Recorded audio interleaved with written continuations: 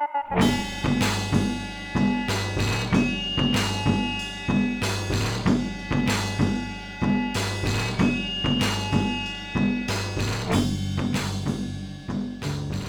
to Keep Tucson Spooky. This is Keep Tucson Spooky, the podcast where we talk about spooky things in Tucson, I guess. Murder, mystery, mayhem, UFOs, ghosts, what else? Murders? We already said murders. Missing people. Missing persons. Yeah, good another M in there. Actually, today we're going to be talking about a missing person. Dani has done much of the research on this. Oh, I should introduce us. I'm Jess, and this is Dani. And we are two people who live primarily in Tucson and really enjoy murder and mysteries and stuff. So, okay. So I'm gonna stop chewing on things again. For our normal section of what are you eating in Tucson? Yeah. During this podcast, we are drinking some local. I'm drinking local coffee from Raging Sage in Tucson, and Dani is eating a pico de gallo cocktail from Taqueria Pico de Gallo in Tucson. Alcohol free. Alcohol We're free. Not starting that early. So it's a fruit cocktail. It's the best. I know that people who think they know Mexican food are like pico de gallo. That's just salsa, but it's actually like a bunch of different stuff. And this refers to these giant spears of like watermelon, mango. I think there's some papaya in there, pineapple, coconut. All dunked in a bunch of like lemon and lime juice and covered in delicious chili salt, which is only a little bit spicy and really, really delicious just all over. So A+ fruit A+ like delicious cut fresh fruit in January 1st of 2017. Indeed. Winter is not my master, I tell you what. Okay, so Isabel Celis. Yeah, so this probably, some people might know about this, especially they lived in Arizona. It didn't get that much national coverage, although I've seen references to like Huffington Post, excuse me, covering it. It just sort of came and went for a lot of people, especially if you didn't live in Arizona. So this is a little girl who disappeared in 2012.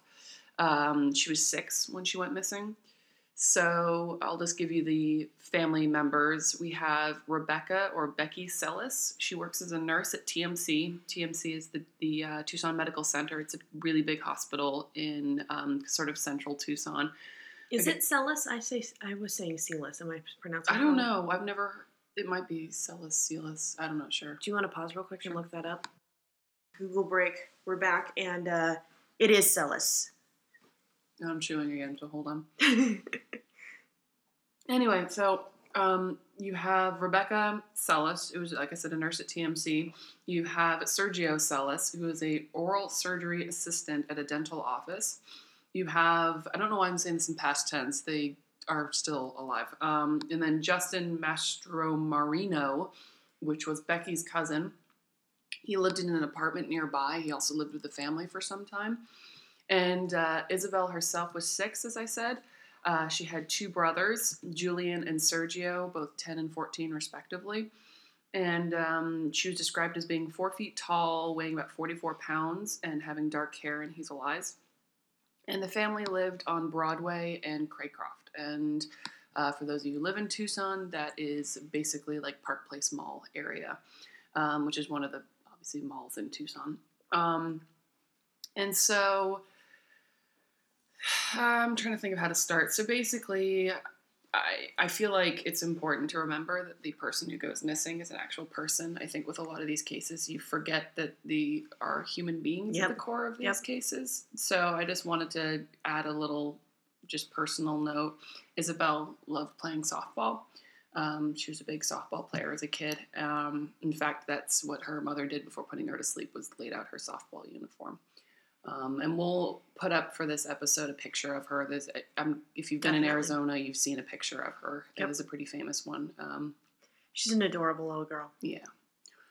So this all took place on April the 21st or possibly 20th. No one's really sure of the timeline.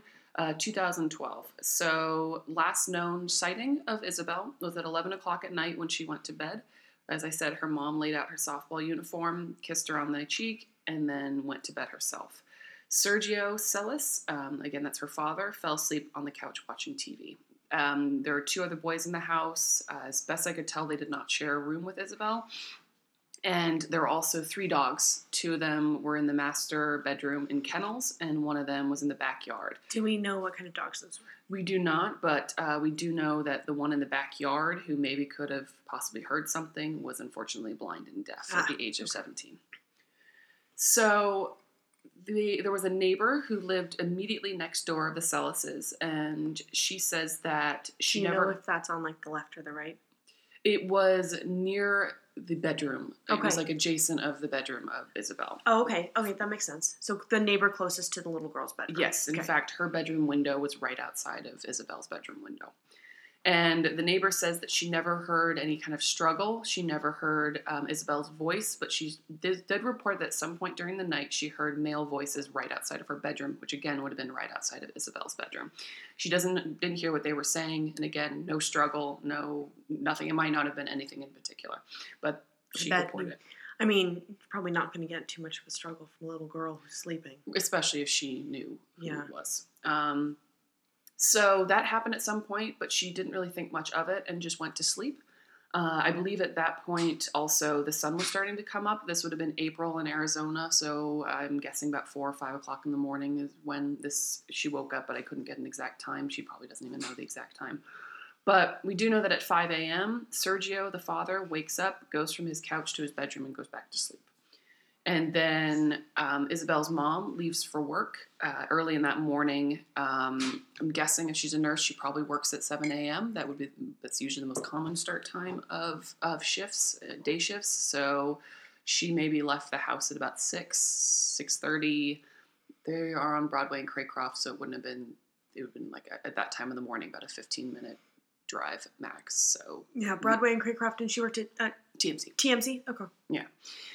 Of course, if she was going to get coffee or something else before then, or she regularly got breakfast before work. Yeah, I mean, we're not claiming to be omniscient here. We don't know exactly how this went down. We're doing the best we can from the internet. Rebecca, the mom, later says that she normally, if she wakes up before 6:30 to go to work, she wouldn't go and check on Isabel. So it's not particularly suspicious that she wouldn't go check on her kids before going to work. Okay. Anyway, and so, again, you have a neighbor who reports hearing some male voices, but again, no signs of a struggle. And again, she goes to bed, and it's a little while after that the father comes banging on her door telling her that his daughter's missing. So he went up right over to the neighbor's house? No. So at 8 o'clock in the morning, he goes to wake her up for Little League practice. That's when he discovers that she's not there. The son, and the bedroom window is open, and the screen to that window is missing. They then search the house, and it's the oldest son who noticed that the window was wide open and the screen was lying out in the backyard. So then they search the house. They search for about 15 minutes. At 8:13, because remember 8 o'clock is when he notices that she's gone. 8:13, he texts the wife to say that his daughter's missing. At 8:14, you texted. He texted his wife that the daughter is missing. So about 13 minutes after finding that his daughter's missing, he immediately texts saying she's missing. That's weird to me. Okay. That you would text. Yeah, it might have been because immediately 1 minute after he then calls 911. So it might be that he just. I guess, yeah. But I mean, I don't know. Granted, this is not the same, but I've had dogs that go I can't find my dog, because let's say my roommate put my dog outside. I might before starting to scour the area looking for her, which might be the equivalent of calling 911. I might call my wife and just say hey, did you wake her up? Do you know? Oh, okay. Did you see? I might call. It is also weird. When did this happen? You mean year? Time? Yes. 2012. 2012, okay. So pretty common. Recently. Yeah. For some reason, I thought that this had happened. I had always, before going into this episode, had it in my mind that this happened in the 2000s or something like that. No, 2012. So, okay. So I was thinking maybe it was unusual to text back then. No. But I'm wrong, so. So then, I mean, yeah, I feel like I might, like I said, I might call the wife just instead of going right to, maybe my wife saw like Isabel. Yeah. Maybe Isabel fell asleep in the boys or fell asleep somewhere else. I think, I don't know. I might call first, but then again, she works at a hospital. It wouldn't be surprising that she may not be easy to get a hold of. Well, now agreeing with you, disagreeing with myself. Also, if she's a nurse and she's a busy nurse on shift, it might be better to get her attention via text. Right. Because if she just sees that there's a missed call, she's going to go, I don't know what that is. I don't have time to go look at that. Whereas she's able to sneak a quick peek and like, Isabel's missing. She's like, bing, stop everything. And again, the timeline, it's not like there's, some cases there's just giant gaps in between when they report that they've discovered the person's missing and when they call 911. There's not in this case. At 8 o'clock, they discover she's missing. 8:13, he texts his wife to say that she's missing, and immediately after then calls 911. So, would you like me to play the 911 Yes, call? Let's do it. Okay. 911, what's your emergency? I want to report a missing person. My little girl who's 6 years old. I believe she was abducted from our house. What's the address? Okay, stay on the line for Tucson Police. I will.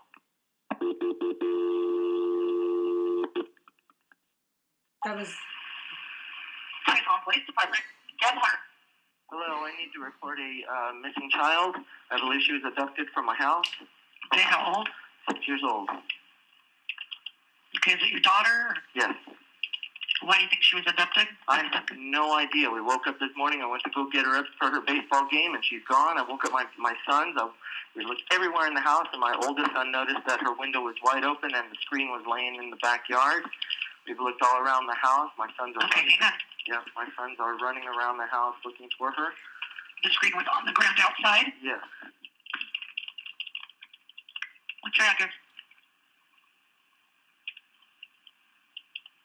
What's your name, sir? My name is Sergio, Sergio, middle initial D, last name is Celis. I.S. is in Sam? Isabel,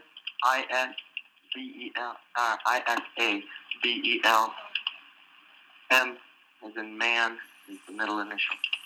Okay, same last name? Yes. Okay, what's your actual birth date? Okay. Is mom there also?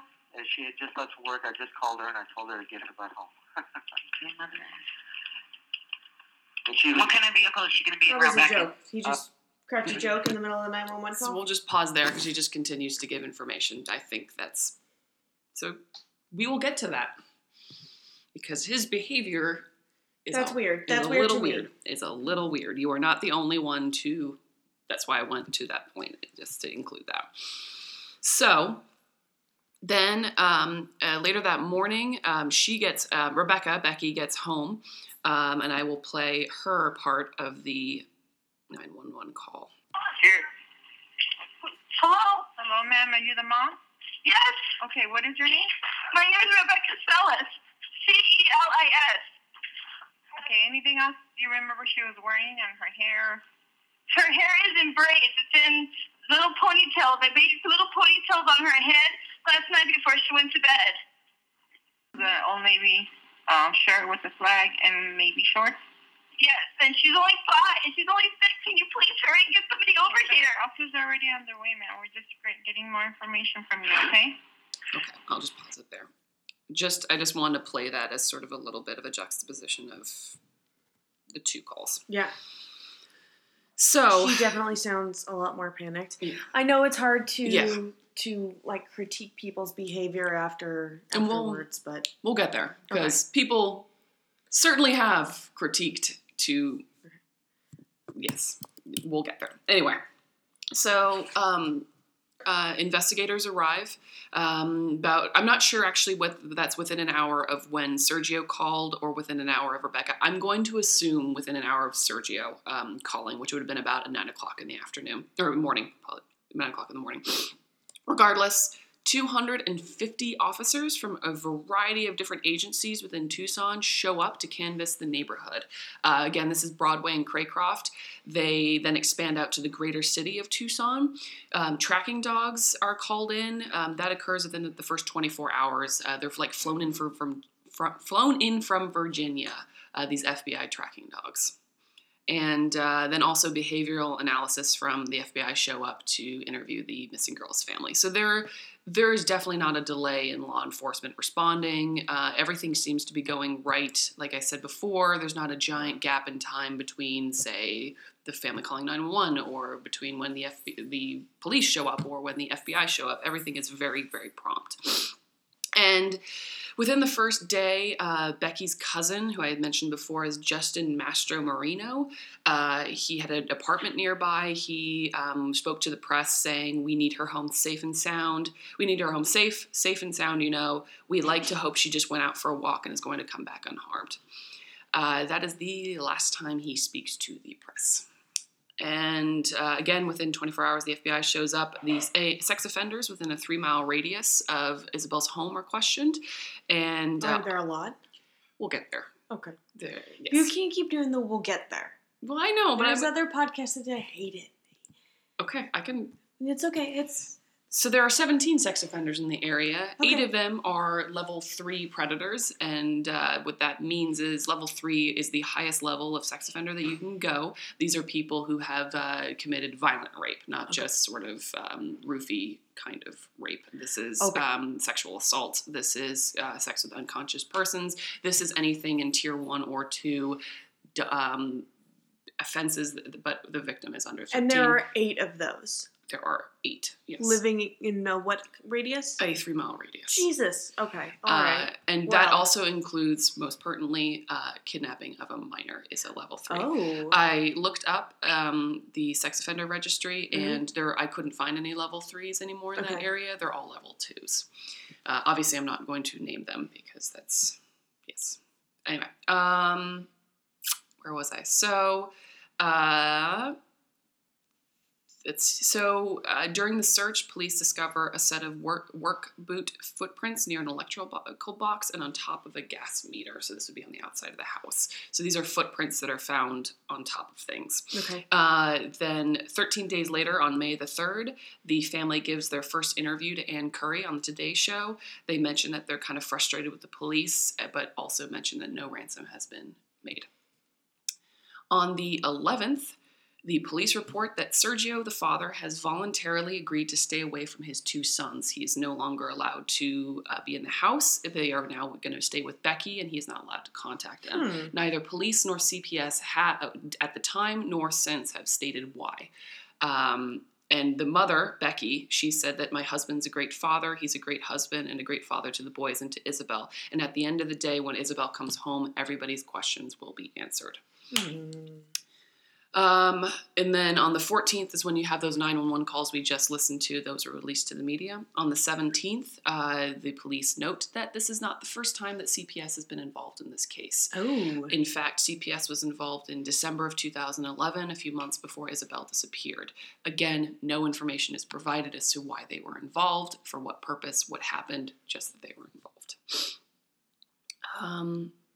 And then on the 25th of May, police disclosed that a blood-like stain, or the appearance of blood, something along those lines, was found on Isabel's floor in her room.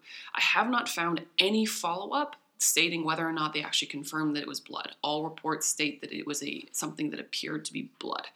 And the report that contains that information has since been redacted.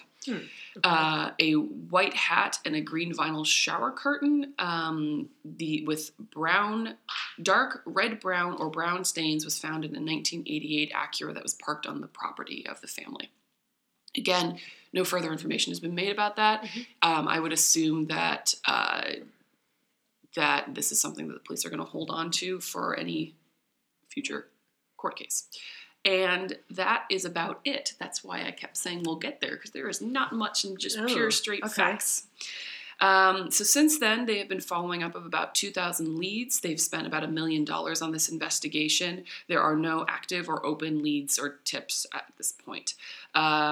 They said that the case is still active, it's still open, and the 2 detectives who were on the case from day 1 are still on it, as well as a team of 8 other detectives who can be called into that case at any moment. In January 2014, they recanvassed the area. They searched about 500. They went to about 500. Not searched. I apologize. They just went to 500 homes in the area, trying to stir up any new information. Any and all leads that were brought about from that investigation have since been closed. So, if that's all the case, that's all the investigation. Except for one other thing, okay, sorry. Okay. In 2016, I believe in April, a surveillance tape from a nearby business was released. Mm-hmm. What it shows is a lot of coming and going, a lot of foot traffic, a lot of cars. There's just a lot of activity around a house. Some people find that to be weird. In the neighborhood of Broadway and Craycroft, there's a mall nearby. There's all sorts of businesses nearby. It wouldn't surprise me that there are a lot of traffic going on. Okay. However, there are 2 subjects that are near trash containers near the Celis' house. And about an hour before the 911 call, we see a truck speeding around the corner from those trash bins. Okay. And that's it. Apparently, Sergio had asked for a copy of those tapes, was given a copy, and the business has decided 4 years later to release what they have. Okay. I guess because the police didn't really think there was much to go on it, and otherwise they might have requested that they not release it. And as just a follow-up, Rebecca and Sergio, they're still married. They still live in the same home, and they say that they keep her bedroom ready in case she should ever come home. So, now, if that's all we have for hard evidence here, let's go on to the rampant speculation. Yes. So she's either, kidnapped Mm-hmm. by an outside intruder? Yes. Kidnapped or done otherwise by a family member. Wandered away accidentally, and then fell afoul of something. What else we got? Died and then was maybe taken, moved to cover it up. Yeah. So we'll just start with she was kidnapped. So Okay. This is the theories section, and as you can see on my little sheet, I have the subtext to theories is opinions are like assholes, because Everyone has one. I spent a lot of time on Web Sleuths, and my life is not richer for it. Oh yeah. So I copied. I went a little bit on this because I knew this was your story. I didn't want to do too much, but yeah. I did dig around in Reddit because I wanted to find the real juicy, just speculative, unsubstantiated rumors. So that's what I bring to this table. All of the stuff that's not legitimate journalism and that no one should pay attention to. That's what I've got. Okay, well, good. So we'll start with she was kidnapped. At least a little bit of it. Yeah, it's okay. So again, the neighbor says that she hears 2 male voices from outside of her bedroom, which would also be outside of Isabel's bedroom. Okay. The window screen was found pulled off and sort of thrown into the yard. And again, there were 17 sex offenders in the area, 8 of whom were these high-risk level 3 sex offenders. And again, this includes people who may or may not have been arrested for attempted kidnapping or attempted kidnapping of a minor. Again, I tried to look up to see if I could find any of those guys. They probably have moved since then. And let's see here. And the report that I found was almost every one of the 17 sex offenders in the area, it was due to offenses of child molestation or possessing child pornography. By the way, possessing child porn is a level 1 sex offense, just possessing it. It is not a level 2. Oh. So there were also, in the kidnapping rumor section, there were also rumors that Sergio was involved in the drug cartel. As Tucson is close to Mexico, he may have been in debt with the cartel, and maybe Isabel was taken as a threat. This is 100% rumor. I have a quote from Reddit. Go. On that note, someone on Reddit says, one of the sons went to school with my youngest sister-in-law back when they were in elementary school, and someone used to brag about how they were a drug dealer, and there are some upgrades on their house. So, to be clear, an elementary school student said that another elementary school student said that maybe someone related to the family could have possibly been a drug dealer. Right. So that's That's as far as we go for evidence on that. I think we'll put that into the hard fact. Hard facts. Yeah, unsubstantiated. 100% rumor. So again, I'm presenting these. I want to make sure for everyone too. I'm presenting these humorously because you can't just go around accusing people of bullshit like this. It's not right. So, especially when their name, like, just because their name is Sergio, therefore they must be involved course, in that's the Mexican ridiculous. drug cartel. So, and to be clear, not everybody from Tucson is involved in the drug cartels of Mexico. I'd say maybe 50% of people in Tucson are involved in the drug cartels. Well, a hard 45%. Well, I'm involved in the drug cartels. So, I mean, yeah. That is not true, to be clear. Yeah, we're, again, a joke. Haha, funny time. The counterpoints to the idea that she was kidnapped was, one, there was no ransom letter, at least none that the family reported. You could argue that if Sergio was involved in the drug cartels and wanted to keep that secret, he might not necessarily report that he was sent a letter saying, hey, you owe us money for your drug dealing and we've taken your daughter. However, you would think that one would hope that if your daughter went missing and you did have some involvement with some people who had made threats against your life, one of the first things you might do is tell the police, even if you don't admit that you're in the drug cartel or a drug dealer, you might tell the police, hey, there's this guy that you should talk to. Or, alternatively, if you did want to keep that under wraps, you wouldn't call 911. You would see that your daughter's missing. I assume that the cartels would leave some kind of note for you so that it's very clear that they have taken your daughter, and then you try to solve that yourself. I don't think that he would call 911 if this is all true and he is some kind of like Pablo Escobar of Tucson. And so, yeah, and if a cartel has stolen your kid, they're not gonna be subtle about it. Right. They would want you to know. And Tucson's not the Wild West of. Yeah. Well, also, why would the cartel kidnap a child? Right. Like, just kill them. Or just threaten to kill them. Or just say, here's photos of your sleeping daughter that we took outside of your bedroom. We know where she is. You need to pay us. That's significantly creepier than they have. Well, maybe not significantly. Well, I mean, I think it's... So the other issue is that, which is what I was about to go into, is people have pointed out that this kidnapping, if it was, took a huge amount of risk. It was done during daylight hours. Mm-hmm. These are two men speaking in normal levels of voice outside of someone else's bedroom. This is not a rural area. This is a pretty suburban area. Making no attempts to hide their voices, making no attempts to go about this quietly. And, I mean, Becky works as a nurse. Again, like I said, I can guess what her hours are just knowing nurses. She probably works 7 a.m. to 7 p.m. And you just case the house for a couple of days. You can pretty quickly pick up on that routine and can know when to come in to get the daughter that doesn't risk you running into any family members. The other issue is where was the getaway car? Did anybody notice any strange cars parked outside of their house? That car peeling away from the trash cans on the surveillance photo? It might be that truck. But they would have to take her from her room at the side of the house to transport her somewhere. They had to take her to it would have been a lot of high risk activity. Are there any suspects at all? For a kidnapping? No. Okay. No. In fact, and also no. And the police have said that that they won't acknowledge if anyone's a suspect. They say all they'll say is that if we have enough evidence, we will bring charges. But they haven't publicly acknowledged any kind of suspect. So during this time, when the family's getting a little bit frustrated with the police and their kind of slowness to act, or I mean, I don't even know if I'd say that. I think it's an understandable reaction if your daughter's missing and nothing's been found, whether or not the police are doing their job or not. It's kind of instinctive to believe that the police are not doing their job. Yeah. If your daughter's not back, then clearly they're fucking up. Right. I mean, that's a pretty understandable thing to do. And they do what I think is pretty reasonable. They hire a private investigator. Yeah. I would definitely do that.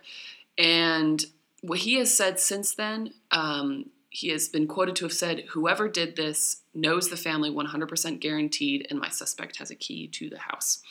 So since then, he has said that he has about, I believe, 3 suspects.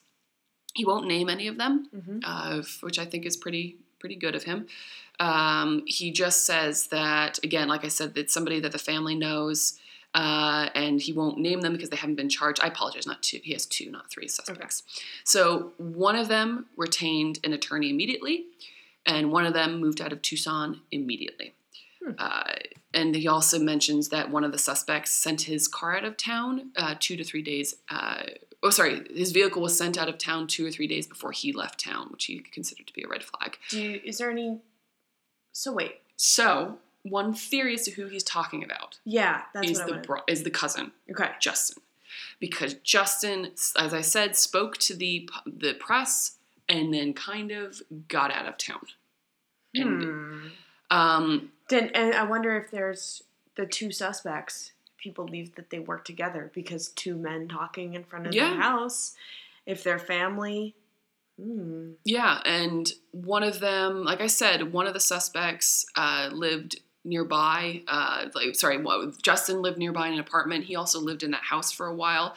What you will see come up a lot now that we're talking about Justin, there is not any evidence that he did this, at least none that's been released publicly. If there is evidence, it's the police have it or this private investigator has it. What he is saying is that this guy might be a suspect based on his behavior, which was that he got out of town pretty quickly.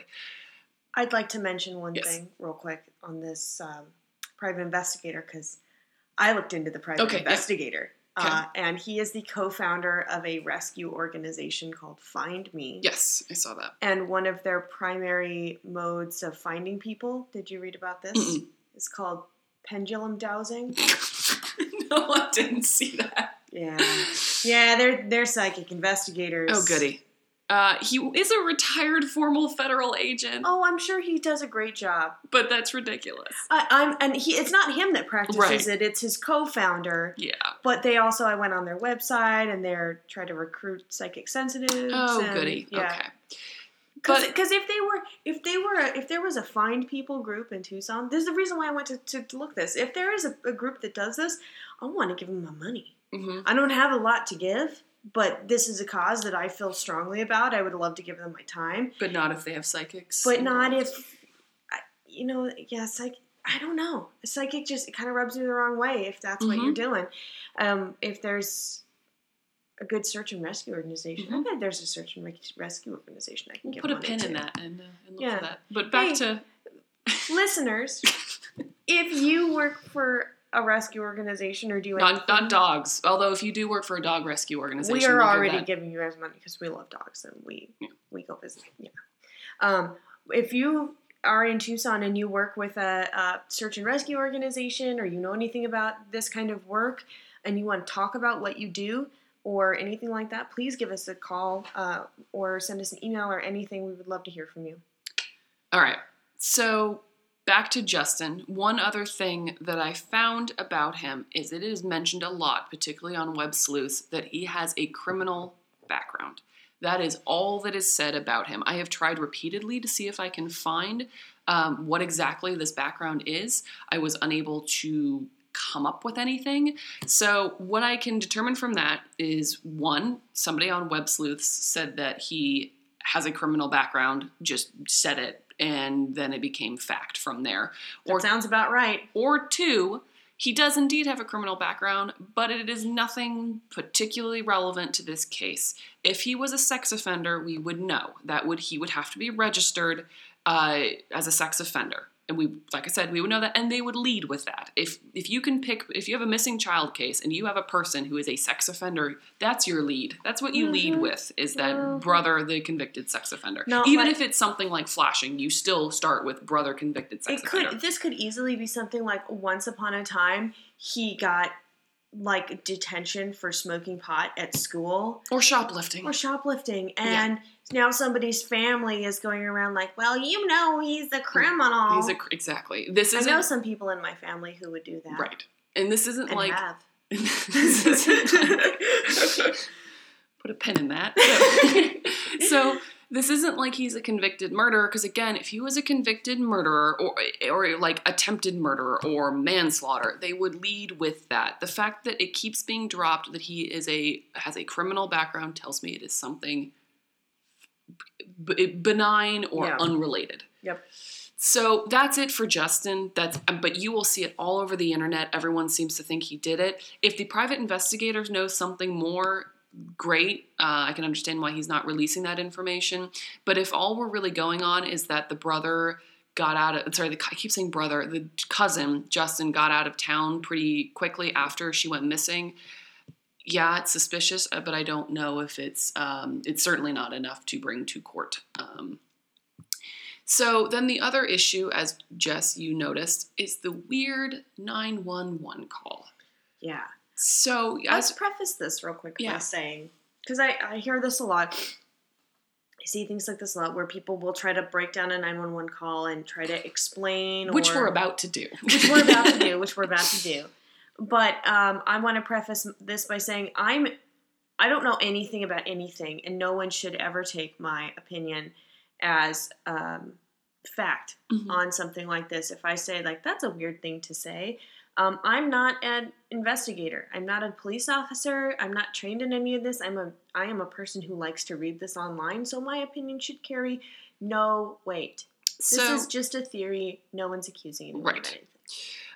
The other issue I think we also kind of been dancing around, but we'll just say outright, it's inappropriate to judge somebody's response to a emergency, to a very horrible situation. People respond to those kind of situations very differently, where one person might become hysterical, another person might become very reasonable, another person might make bad jokes.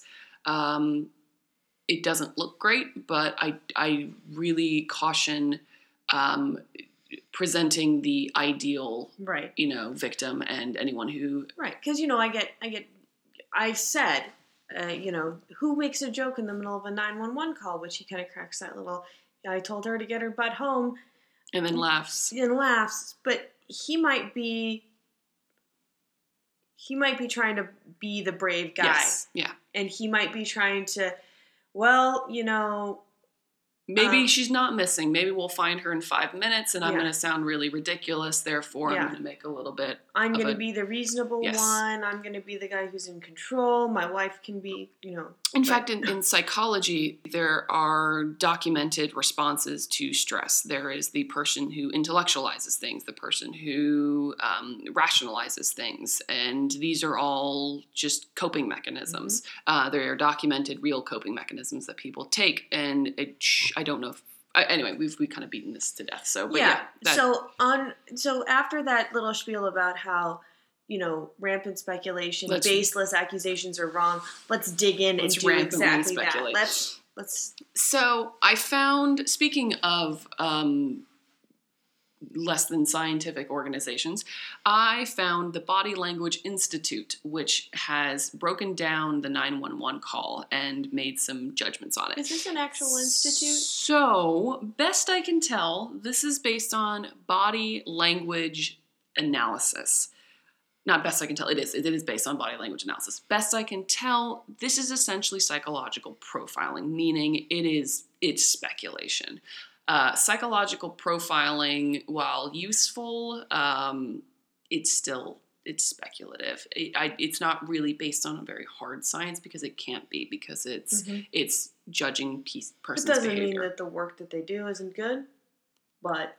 I could not find any good scientific studies suggesting that it's good, but I could, Oh, I mean profiling, not body language. Because profilers... Yes, no, I agree. I've watched enough episodes of Criminal Minds to know Hotch always gets his man. And if anything, Criminal Minds is a documentary. That's happened in real time. Anyway, so these body language experts, air quotes, have sort of analyzed his 911 call. And I keep kind of being sarcastic about this, because I just have a problem with taking somebody's behavior and making big leaps in judgment on it. Well, it also implies that there's a right way and a wrong way to behave. Right. And then any deviation from the norm makes you like a weirdo. Right. And that automatically makes you more suspicious, which is weird. So let's just start. Is it okay if I just play his part again? Just the first. Go for it. Play it again. Just so we can get a refresher. 911. What's your emergency? I want to report a missing person. My little girl is 6 years old. I believe she was abducted from our house. So, one to start with, he refers to her as a missing person. Mm-hmm. The body language experts think that a father of a kidnapped child is not going to refer to their daughter as a missing person. Again, that's a big... Anyway, I'm gonna start turning into a broken record if I have to stop every single time. And he makes this judgment that she's abducted, and he says it in this very sort of calm manner, just sort of cold, which they determine to be cold. Again, I don't know if we can necessarily draw from that that he is somehow guilty. The address? Okay, stay on the line for some police. I will.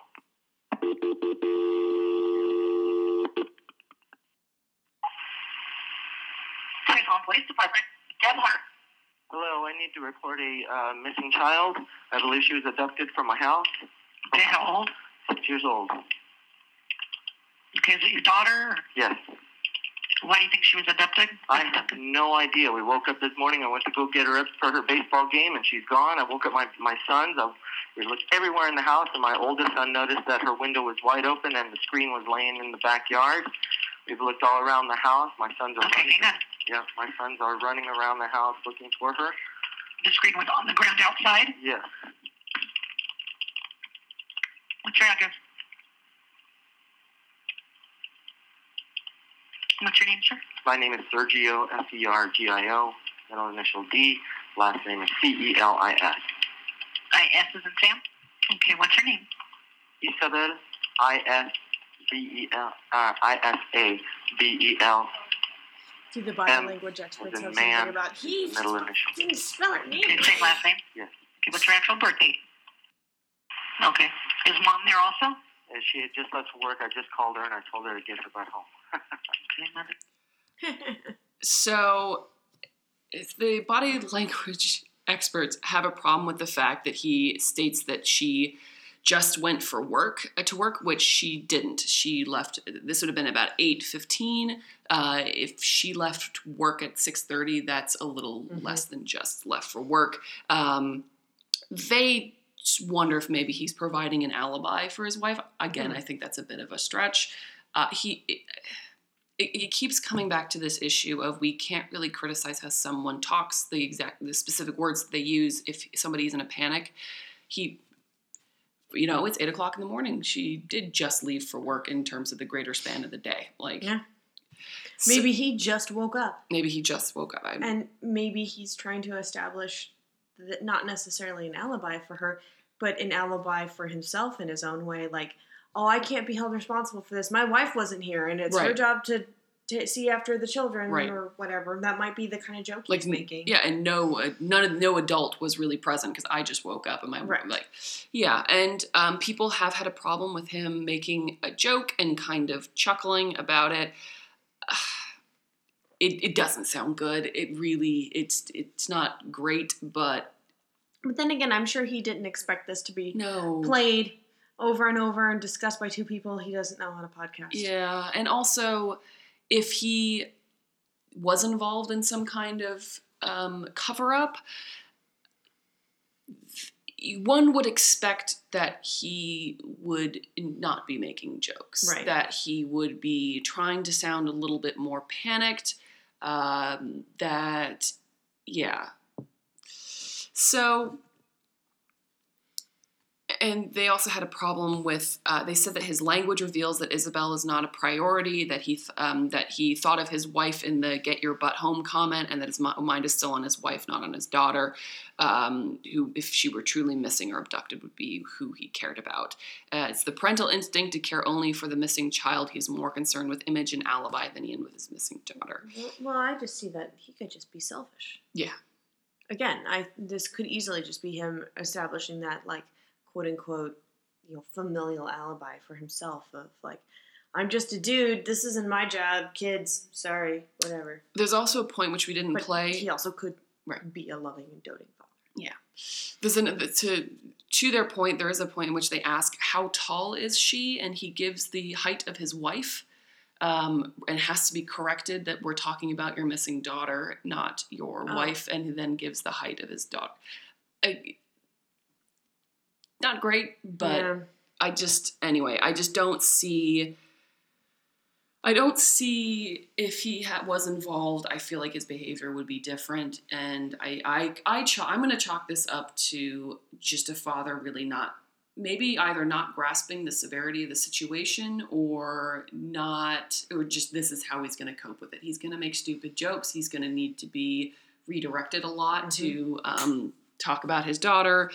Yeah. And I think that is that is unfortunately it. Wow. All right, so that's about all. So I'll just finish with that there is still a website for Isabel for people to drop off tips. It hasn't been updated for about 2 years. Mm-hmm. But to the family's credit, they've never left that home. They've stayed there. Mm-hmm. One would assume that if something really bad had gone down in that home, that they were aware of, they would have left. I think to me, it really speaks that at least the mother believes that her daughter was kidnapped. Because if you have a daughter that you think was kidnapped or you think wandered away from home, you wouldn't move away from your house. You would stay there because there's always that chance that there's going to be a knock on the door and that Isabel has come home because she remembers where her home is. This case seems to have sort of stopped, and I honestly don't know. Well, it's the nature of a cold case. They go cold And it's possible that the police do have a good suspect, that they have a pretty good idea. I've read about this often happening with cases that the police may not have the evidence for it, but they have a pretty good suspicion of who did it, and that they are not going to release that information until they collect more. They know they can't convict, but they know the person who did it. Right. So hopefully maybe we can count on maybe there's some family. If it's a family involvement, maybe some other family member will flip sometime. Or is it terrible that I almost wish that it was like a family involvement, that like Isabel accidentally something happened like by accident and that they had to just bury the body? Because I would rather they know what happened. Is that bad? Like rather than the mother and the family like thinking that she's been kidnapped and not knowing what happened to her. I don't know. I think it's an awful situation. Yeah, it is. Well, anyway, I mean, well, on that lovely note, that's the end of our story here. If you have any other thoughts or any cases you'd like to see us cover, let us know. We have some episodes upcoming. We'll be on the Phoenix Canal Killer and / the Arizona Zombie Hunter. I'm working on that. And we have the Arizona Time Portal in Arabica, the Tucson Mayday Mystery, and many, many more coming. So if you have any suggestions for that, drop us a line. We are Keep Tucson Spooky. We have a Facebook page. You can leave us notes. And that's about it. See y'all later. Keep it spooky.